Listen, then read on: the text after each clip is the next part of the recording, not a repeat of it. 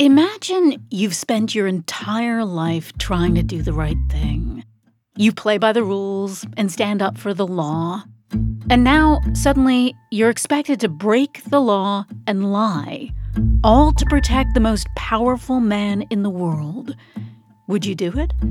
Or would you put everything you hold dear at risk in order to reveal the truth?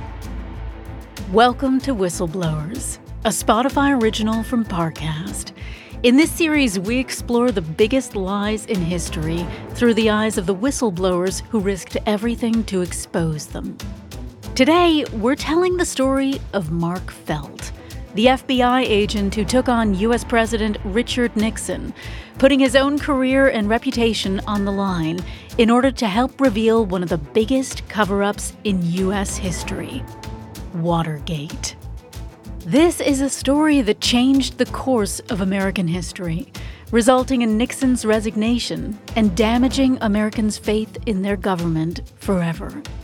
The identity of the mythical informant known as Deep Throat was also one of the country's longest-running mysteries. Mark only came forward with the truth a few years before his death. By then, his memory had mostly gone, leaving many of the details of his motivations and actions a mystery. Similarly, a number of the people involved in these events are now dead. As a result, we have done our best to reconstruct the story using the known facts. However, some truths will remain a mystery forever. When 28-year-old William Mark Felt received his first assignment as an FBI special agent in 1942, it was a dream come true. The ambitious young lawyer craved action and responsibility, and above all, he wanted to serve his country.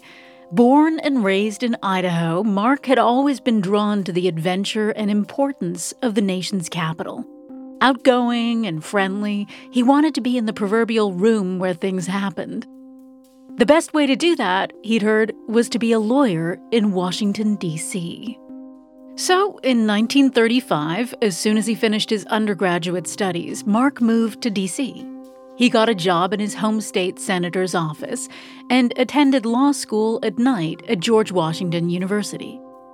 D.C. was everything Mark had hoped. His job gave him a front-row seat to see the practical applications of what he was learning. In 1938, Mark fell in love with and married a young woman who shared his values. Audrey worked for the Internal Revenue Service, and the two of them dreamt of the life they could build together serving their country in D.C. As soon as he graduated law school, in 1940, Mark applied for a job at the Federal Trade Commission. The FTC helped protect consumers and stop unfair business practices, which appealed to Mark's sense of fairness. It didn't take long for Mark to be disappointed. His second assignment involved interviewing people about their toilet paper usage.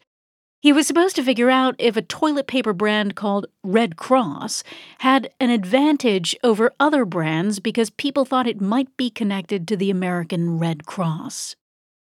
It was hardly the important work Mark had hoped for. Still, he threw himself into the case. After hundreds of interviews, all he really learned was that people didn't like being asked about toilet paper. If this was the kind of work he was going to do at the FTC, it was time to move on. There was one place in D.C. where Mark knew he wouldn't be bored: the Federal Bureau of Investigation. Since J. Edgar Hoover had taken over the Bureau in 1924 and renamed it the FBI in 1935, it had become a distinctly American institution. During Prohibition and the Great Depression, his FBI had earned a reputation for being fearless, gun-slinging lawmen who stood up for the law and protected Americans and the Constitution.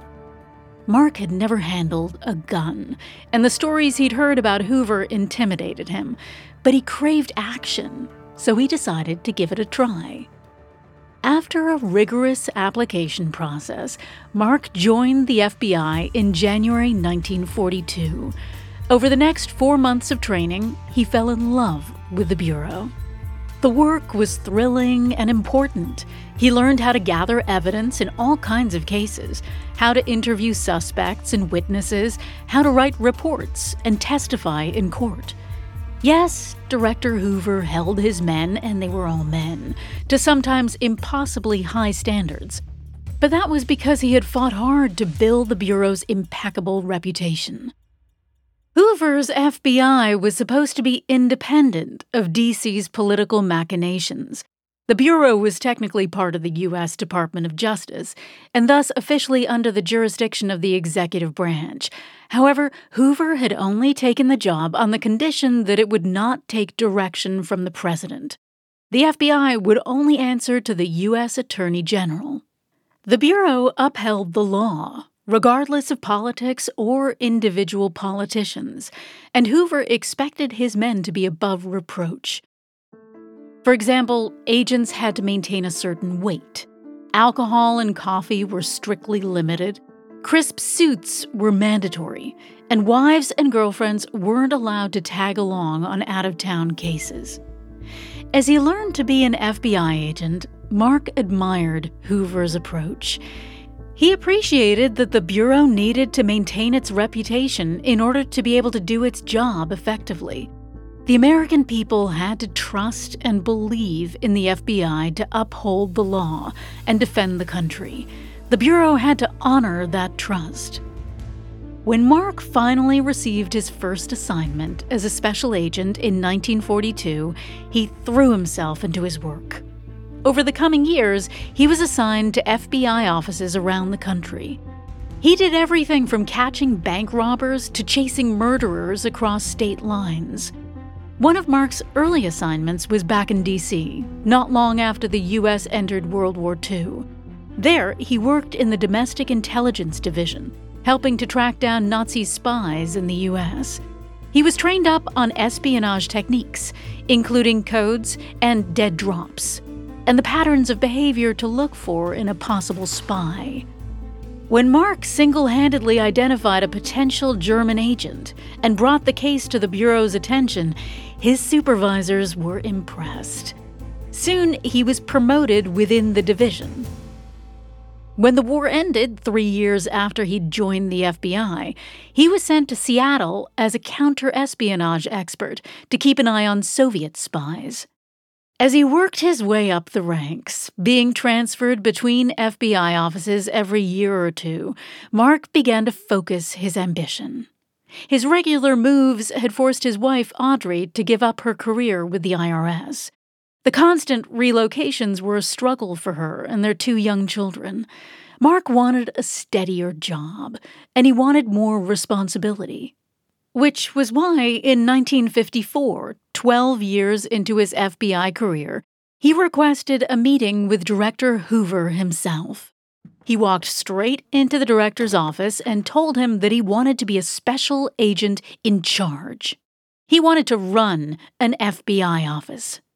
Hoover appreciated the younger man's determination and ambition.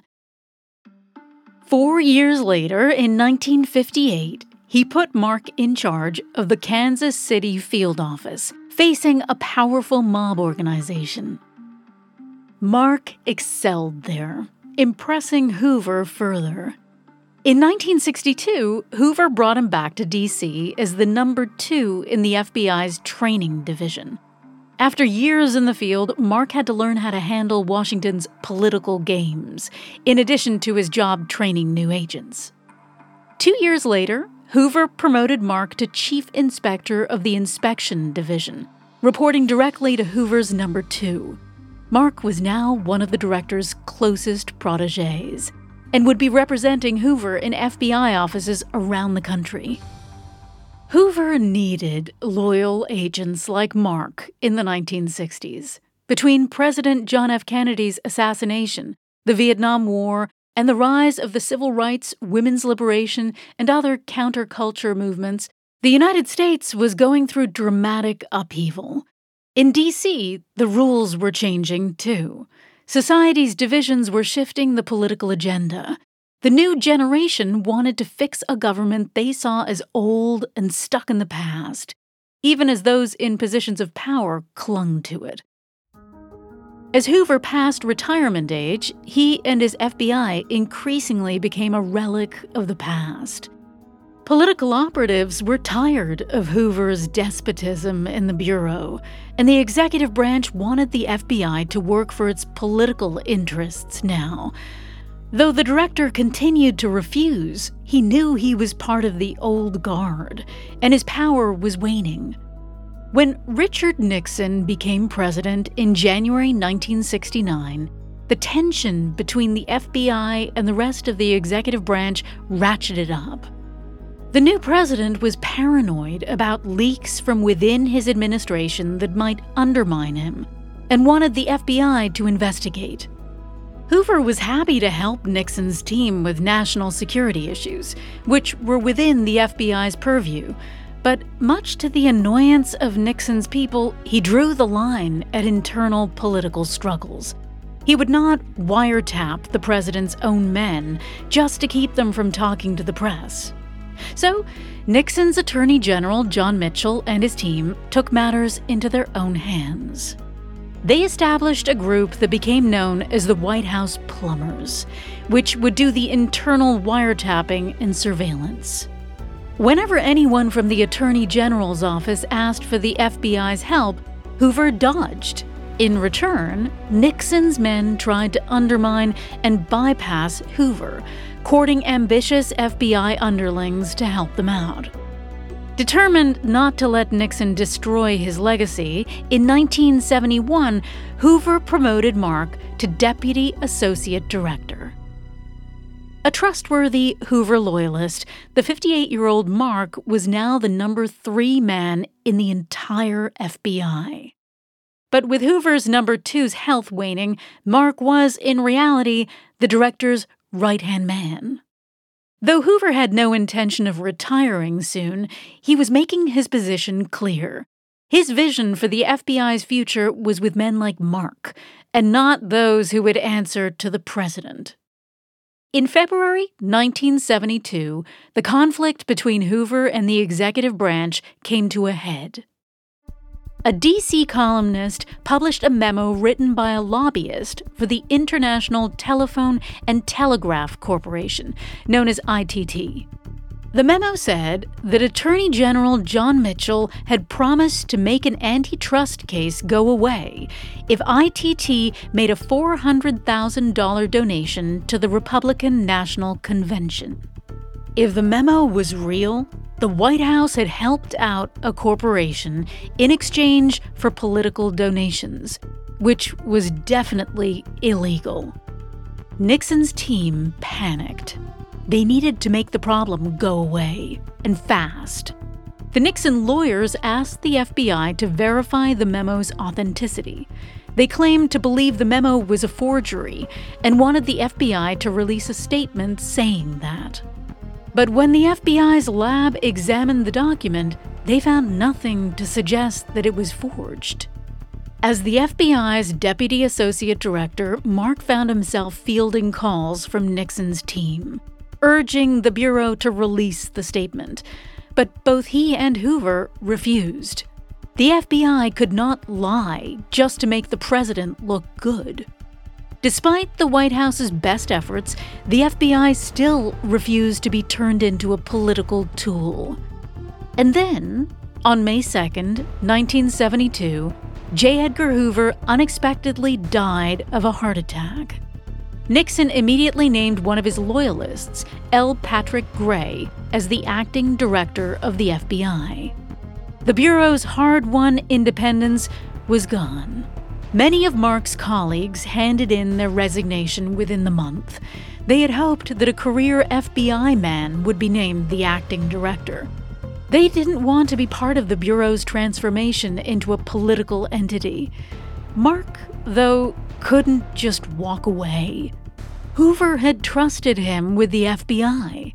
If he resigned, both his and Hoover's life's work would disappear. The least he could do was stay until Pat Gray had gotten up to speed on the inner workings of the Bureau.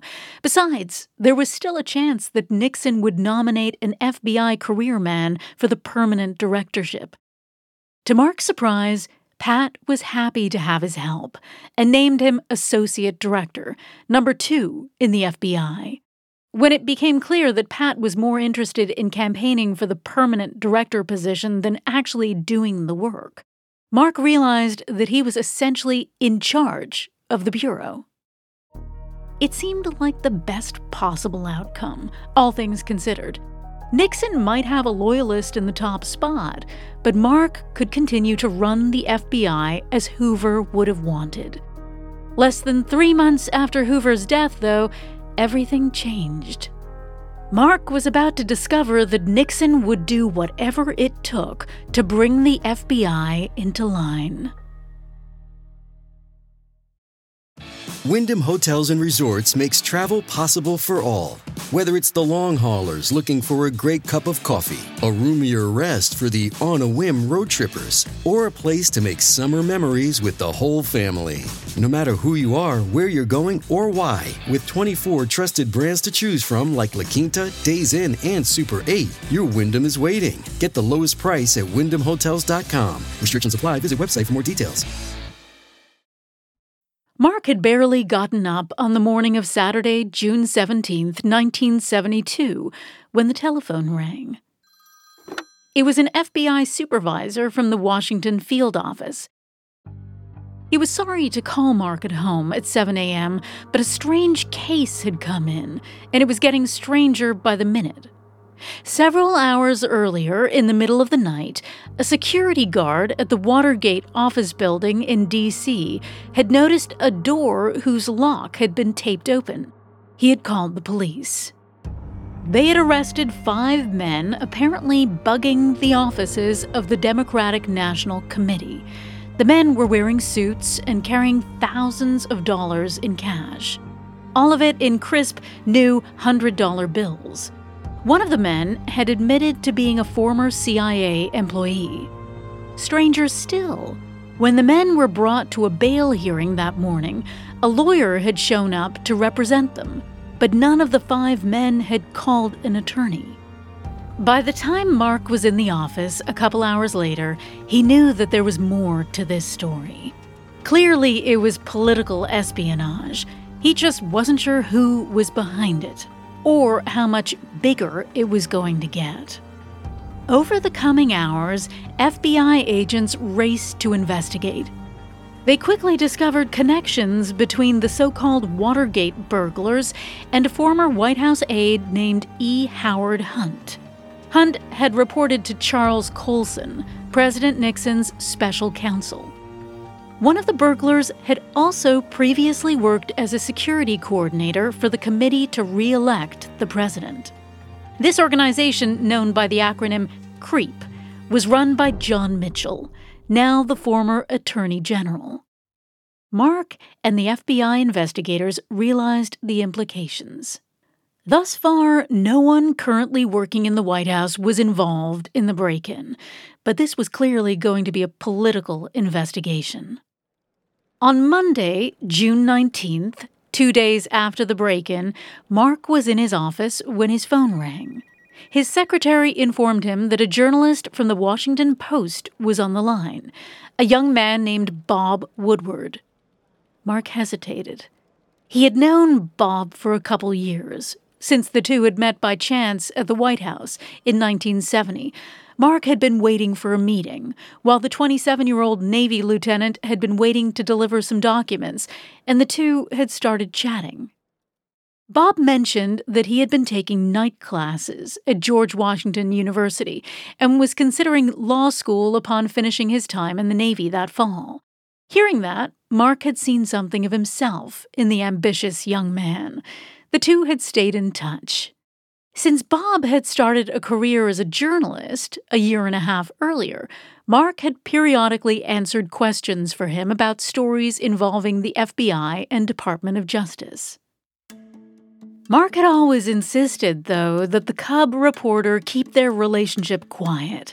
His information could only be used on deep background, meaning Bob could never use his name in a story. Mark could only be a source for Bob's stories as long as his own position was protected, and he was never seen as a leaker. Which was why, when Bob called him at the office right after the Watergate break-in, Mark knew he had to be careful.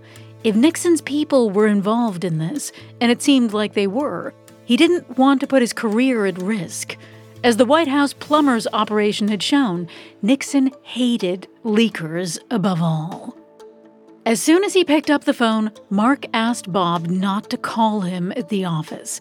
Bob apologized. He just wanted to know if the FBI was looking into the burglary and if there was a story there. Mark told him there was, but he couldn't say more. A few hours later, Mark's phone rang again. This time, Bob was calling to ask about Hunt. It hadn't taken him long to figure out much of what the FBI had already learned. Mark didn't want to discuss this any further on an FBI line. He told Bob that this had to stay off the record, but yes, Hunt was a major suspect in the break-in as far as the FBI was concerned. Bob could do his own research, though. As the Washington Post published Bob's stories over the next few days, other major news outlets picked up the story too. They all started to suggest that there was more to the Watergate incident than met the eye. But the Nixon White House categorically denied everything. The White House press secretary publicly dismissed any connection to the administration. The journalists, he suggested, were looking for guilt by association. The FBI, though, already knew this wasn't true. Mark didn't know everything that was happening in the White House, but he saw the pressure that the president's lawyers were putting on Pat, the new acting director. It was clear that they wanted this investigation shut down. It was also clear that they didn't like the press getting a hold of these stories. Bob and his reporting partner, Carl Bernstein, weren't the only journalists who seemed to know what the FBI was learning at any given moment. From the White House's perspective, this information had to be coming from leaks in the FBI. It's unclear now if these were actually leaks, and if they were coming from Mark, as some have theorized. What was clear to everyone was that Pat Gray might lose his job as director if he didn't get the FBI under control.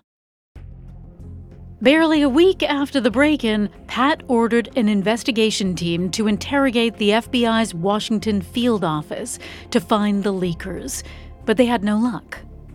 Around the same time, a reporter from Time magazine called the acting director to get his comment on a story. A source had told the reporter that Pat had boasted about shutting down the Watergate investigation within a matter of days. The suggestion was that Pat was protecting Nixon rather than letting the FBI do its job.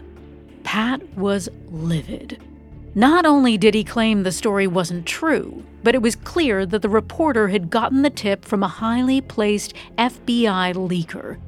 Otherwise, he would clearly have dismissed the idea as the lie that it was. Yes, Pat was under pressure from the administration, but he wasn't shutting the investigation down. To this day, it's still unclear if this story came from Mark, as some have since suggested. Meanwhile, the pressure was ratcheting up on Mark, too. A couple days later, his phone rang again. This time, it was a White House lawyer. He wanted these leaks stopped. Clearly, the acting director's actions hadn't been enough. Mark refused to take further steps. He knew that the leak investigation Pat had ordered had angered the agents in the FBI office. Like him, they wanted to investigate the case their way, without the White House's interference or pressure, and he wasn't going to be a White House goon. Over the next few weeks, every time FBI agents tried to get information from the White House or the committee to re-elect the president, they were given the runaround. White House lawyers insisted upon sitting in on every FBI interview. The FBI could barely conduct its investigation. Meanwhile, leaks to reporters appeared to continue. Agents tried to complain to the acting director about the obstruction, but Pat dodged. As much as possible, he spent his time visiting offices around the country, leaving Mark in charge. Without Pat's close relationship with the Nixon team, there wasn't much Mark could do officially. The situation reached a breaking point when the FBI traced the money deposited by one of the Watergate burglars to a bank and a lawyer in Mexico City. Before they could go to Mexico to interview the lawyer, though, Pat called it off. He said that he had recently heard from the new deputy director of the CIA, who also happened to be a close Nixon ally. The CIA was supposedly running an operation in Mexico that the interview would disrupt. This was too much for the FBI investigators. The agents running the investigation came to Mark, begging for his help. They were being stymied at every turn. They weren't being allowed to do a full investigation just because it might make the president look bad. And now their own acting director was letting the CIA get in their way too. Mark confronted Pat. He argued that the FBI's reputation was at stake. If they couldn't investigate, it would soon become clear that the FBI was nothing more than a political cudgel to be wielded by the president. If Pat wanted to get bipartisan Senate confirmation to be the next permanent FBI director, he couldn't let that happen. Pat agreed, and the investigation was allowed to go forward. But it had become clear to Mark and his colleagues just how much pressure the White House was putting on the acting director. Indeed, this pressure was demonstrated again a month or so later as the investigation was building towards an indictment of the 5 burglars, Howard Hunt and one of the so-called plumbers. Pat called Mark and the agents running the investigation into his office. He wanted to know if the Watergate case could be closed with these 7 men. With the election approaching, doing so could really help the White House. But Mark and the others said the investigation was far from over. They suspected that it went all the way to the top, if not to the president himself, then certainly to his closest advisors. They just had to be able to keep investigating. And Mark knew the only way they'd be able to keep investigating was if the story stayed in the news. It hadn't made a huge splash yet, but the steady drip of information was keeping up the public pressure to know the truth. Which was why, when journalist Bob Woodward showed up at Mark's house one night that summer, Mark sat him down for a chat. Bob and his reporting partner Carl Bernstein had just run a story connecting the Watergate burglars to Nixon campaign funds managed by Creep. Mark appreciated that the story was out, but it could quickly disappear if the press didn't keep pushing. He was happy to keep giving the reporters information on deep background, but they were going to have to be more careful. Mark couldn't give them tips if he got fired for leaking. So, he laid out for Bob a plan for how they would be in touch in the future. Drawing on his counter-espionage experience, Mark said that Bob should leave a visible signal at the back of his own apartment if he wanted to speak. Mark could check it daily, though he never explained how. Bob proposed putting a flag in a flower pot at the edge of his balcony. In return, if Mark wanted to speak to Bob, the FBI man would draw the hands of a clock on the bottom of page 20 in Bob's daily copy of the New York Times. If either of them saw the signal, they would meet that night at 2 a.m. on the bottom level of a specific parking garage on the Virginia side of Key Bridge, which crossed the Potomac River. However, Mark warned Bob they also had to be careful that no one was following them. The government was so paranoid about leaks that the Nixon people might have someone tailing Bob. In order to avoid them, Bob should take the back exit from his building instead of leaving through the lobby. Then, he should take a taxi to a corner near a hotel. From there, he should walk to the hotel and get another taxi to take him across Key Bridge. He should have that taxi drop him a few blocks from the parking garage. He could walk the rest of the way. If Bob didn't show, Mark would know he'd been followed, and they could reschedule for another time. Over the coming months, the FBI continued to investigate in the face of White House pressure. They figured out that over the last year or so, Creep had been hiring people to sabotage the campaigns of Democratic presidential candidates. These so-called dirty tricks were masterminded by people close to Nixon, including former Attorney General John Mitchell. Top members of the president's campaign and administration were involved not just in the Watergate break-in, but a whole host of other crimes. And if the president had anything to say about it, they would never be held to account. Nixon had already publicly stated that White House staff had nothing to do with the break-in, and the public seemed to believe him. Meanwhile, the Justice Department, controlled by Nixon appointees, told the FBI that they were to limit their investigation exclusively to the break-in. In order to keep up the pressure, Mark continued to surreptitiously speak to reporters. Despite their elaborate plans to meet secretly, Bob kept calling him, asking for confirmation on stories the Washington Post was working on. Mark steered the young reporter, urging him to stick to the money trail that would take the investigation all the way to the top. Mark felt confident about the direction things were going. And then, in early October 1972, with the presidential election less than a month away, something changed. That week, nearly 4 months into the investigation, Mark learned that Pat had just given a top White House lawyer dozens of internal FBI reports about the investigation. These included details about interviews that the FBI had managed to conduct without White House interference. The FBI's own acting director had just shown the subject of an investigation what the FBI had on them. He had irreparably compromised the case. Mark couldn't let that happen. In early October 1972, as Mark was grappling with the implications of the FBI director handing over investigation reports to the White House, Bob Woodward got in touch again. This time, he wanted to meet in person. It was exactly the sign Mark needed. That night, Mark waited in the dark parking garage, smoking a cigarette as he waited. He had stopped smoking years ago, but he wanted to calm his nerves. Footsteps echoed through the concrete building. Mark tensed. And then Bob appeared. This time, Mark didn't just confirm or deny Bob's investigating. He gave the reporter details of his own. The two talked for hours, sitting on the floor of the parking garage. Mark told Bob about the dirty tricks operations. He even gave the names of top Nixon aides who were involved in these conspiracies and who had funded the Watergate crew.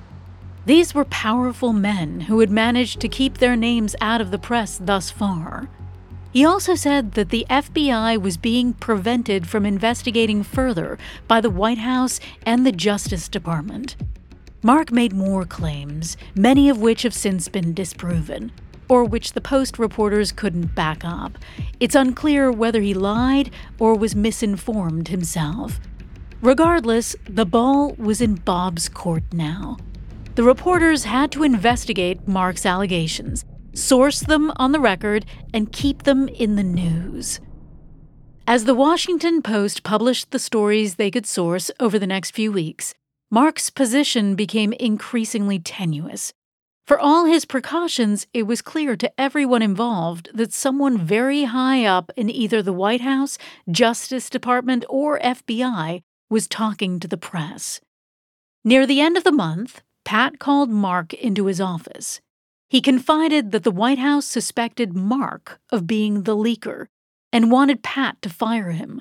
Pat had defended him because he knew Mark would never betray the FBI like that.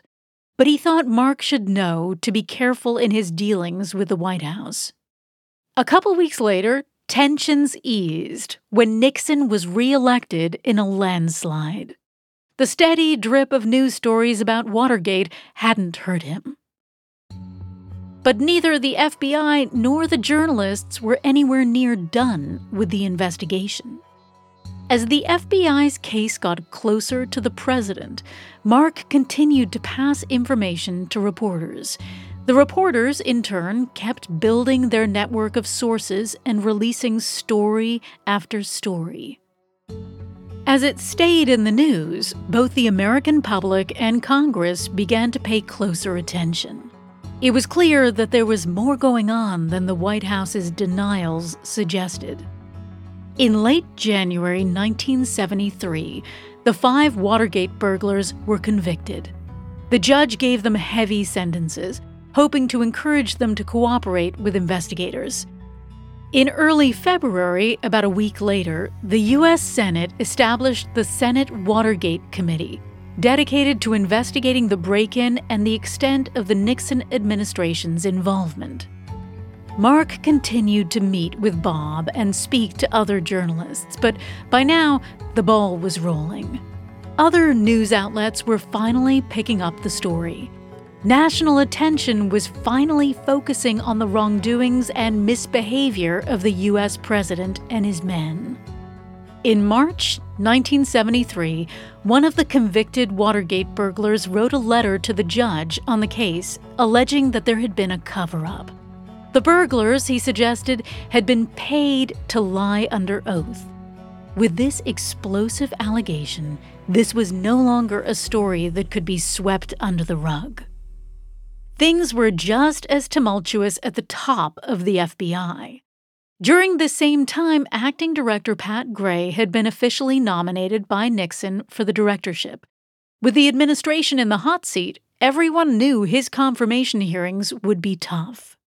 Mark may have been disappointed that Pat was still nominated, despite the news stories about the FBI's struggle to carry out its investigation. It was clear to everyone that Pat was a Nixon man. The Senate Confirmation Committee clearly felt the same. In late April, Pat was forced to admit in his hearings that he destroyed White House documents at the request of Nixon's lawyers. He resigned from the FBI the next day. As he did, he recommended that Nixon nominate Mark to be the new director. Despite the administration's suspicion, Pat believed that Mark always had the FBI's best interests at heart.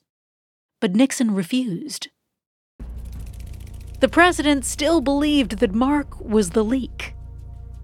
Instead, he nominated another outsider who was loyal to him rather than the FBI, Bill Ruckelshaus. This time, there was no doubt that Mark was frustrated with the new acting director, and the two butted heads. Unlike Pat, Bill seemed to Mark to be there purely as a Nixon rubber stamp. He seemed to have no respect for the FBI as an institution. Late that spring, Mark's relationship with Bill reached breaking point. The New York Times published a story about illegal wiretaps ordered by Henry Kissinger, Nixon's national security advisor. So few people knew about the wiretaps that it was clear to Nixon's people that Mark must have leaked the story. Mark denied it. But Bill suggested he had enough evidence to hold Mark accountable. The next day, on June 22, 1973, Mark resigned from the FBI after 31 years.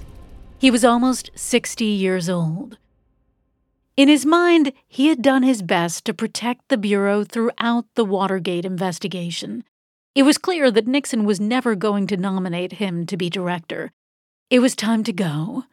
But he wasn't in the clear yet. Even as the Watergate scandal expanded to take out a number of Nixon's top advisors, Bill had the FBI working to stop leaks. Despite Mark having resigned, junior FBI agents interviewed him about whether or not he'd leaked to journalists. Of course, Mark denied the accusations. Over the next year, the United States continued to face the fallout of the Watergate investigation, conspiracy, and subsequent cover-up. Proof came out publicly that President Nixon himself had been involved in the cover-up of the Watergate break-in. The scandal culminated with Nixon's resignation on August 8, 1974. That same summer, Bob Woodward and Carl Bernstein's book about their Watergate reporting, All the President's Men, came out. In it, they referenced a secret, high-level source their editor had codenamed Deep Throat as a joke. 2 years later, when a movie version of the book came out, starring Robert Redford and Dustin Hoffman, Deep Throat became a national hero. Though he wasn't the journalist's only source, the nickname and the fact that his identity remained a secret elevated the source to mythical status. But by then, Mark's focus was elsewhere. His leaks had helped turn public attention to the abuses of government. Now, though, a newly independent Justice Department was turning the spotlight to other government overreach. One of those targets was the FBI. In the late 1960s and early 70s, while the FBI was trying to maintain its political independence, it was also investigating domestic extremist organizations. One of these was the Weather Underground, a far-left militant group.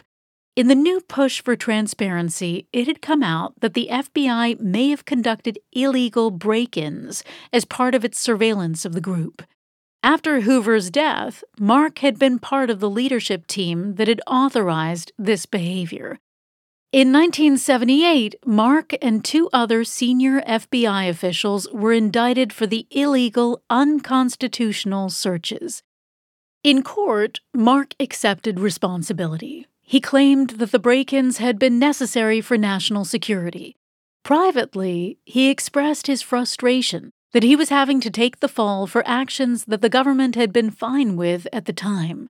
He had spent his career serving the FBI and the American people, and now everyone was turning on him. In 1980, Mark and one of his former colleagues were convicted. The once proud G-Man's reputation was in tatters. 4 years later, his wife Audrey, who had struggled through the whole ordeal, ended her own life. Devastated, Mark blamed himself. He felt like he had failed everyone who had counted on him. Over the next 2 decades, Mark disappeared from D.C. and the political spotlight. He focused on rebuilding his relationship with his children and helping his daughter raise his grandchildren. The mythical figure of Deep Throat, though, stayed in the public consciousness. Because Bob Woodward and Carl Bernstein refused to disclose their source's name, Americans became obsessed with figuring out who the shadowy official was. Soon his role in the Watergate investigation was blown out of proportion. Popular culture often credited Deep Throat with single-handedly bringing down the corrupt Nixon presidency. Mark's name consistently came up in conversation. After all, he had been one of the few officials who would have known much of the leaked information, and he wasn't a Nixon loyalist. Every time he was asked, though, Mark denied that he'd ever leaked to Bob Woodward and Carl Bernstein. In fact, he publicly stated multiple times that leaks were reprehensible. He claimed that if someone in his position had leaked, it would be unconscionable and a betrayal of the FBI. It wasn't until Mark began to show signs of dementia in the late 1990s and early 2000s that his commitment to secrecy began to ease. He began to suggest to his family members that he may have been involved in Watergate leaks, though he was ashamed of it. His family told him that Deep Throat was seen as a hero and that he had nothing to be ashamed of. Finally, he admitted, "I'm the guy they called Deep Throat." Unfortunately, by then, Mark's memory was too far gone for him to recall most of the details of the Watergate years. When Bob came to visit hoping to find out Mark's motivations all these years later, he realized that Mark himself no longer remembered most of what he'd done. For decades, scholars, journalists, and Watergate players have speculated about the rationale behind the man known as Deep Throat. Some have suggested that he was a patriot who simply wanted to stop corruption and do the right thing. People who knew Mark at the time have speculated that it was his ambition that motivated him. He wanted to undermine the acting director in order to get the directorship himself. In his 1979 memoir, The FBI Pyramid, Mark suggests that he saw himself as the defender of Hoover's FBI. He had to do whatever it took to defend the FBI's reputation, independence, and legacy. Perhaps it was one of these reasons, perhaps a combination of all three, or perhaps something else entirely. Whatever his reasons, Mark helped expose corruption at the very top of the U.S. government. He put himself at risk to prove that, at least at the time, no one was above the law, not even the president. Thanks for listening. You can find all episodes of Whistleblowers and all other Parcast originals for free on Spotify. We'll be back next week with a new episode about the world's biggest lies and the people who expose them. For more information on Mark Felt and Watergate, amongst the many sources we used, we found Felt's book with John O'Connor, A G-Man's Life, and Bob Woodward's book, The Secret Man, extremely helpful to our research. Whistleblowers is a Spotify original for Parcast, produced in partnership with Stable. Executive produced by Drew Cole, Max Cutler, Becky Jacobs, and David McGuire. Developed for Podcast by Julian Boireau. Written by Kate Thorman. Produced by Alice Homewood. Mixed, mastered, and sound designed by Rowan Bishop for Stable. And hosted by me, Pat Rodriguez.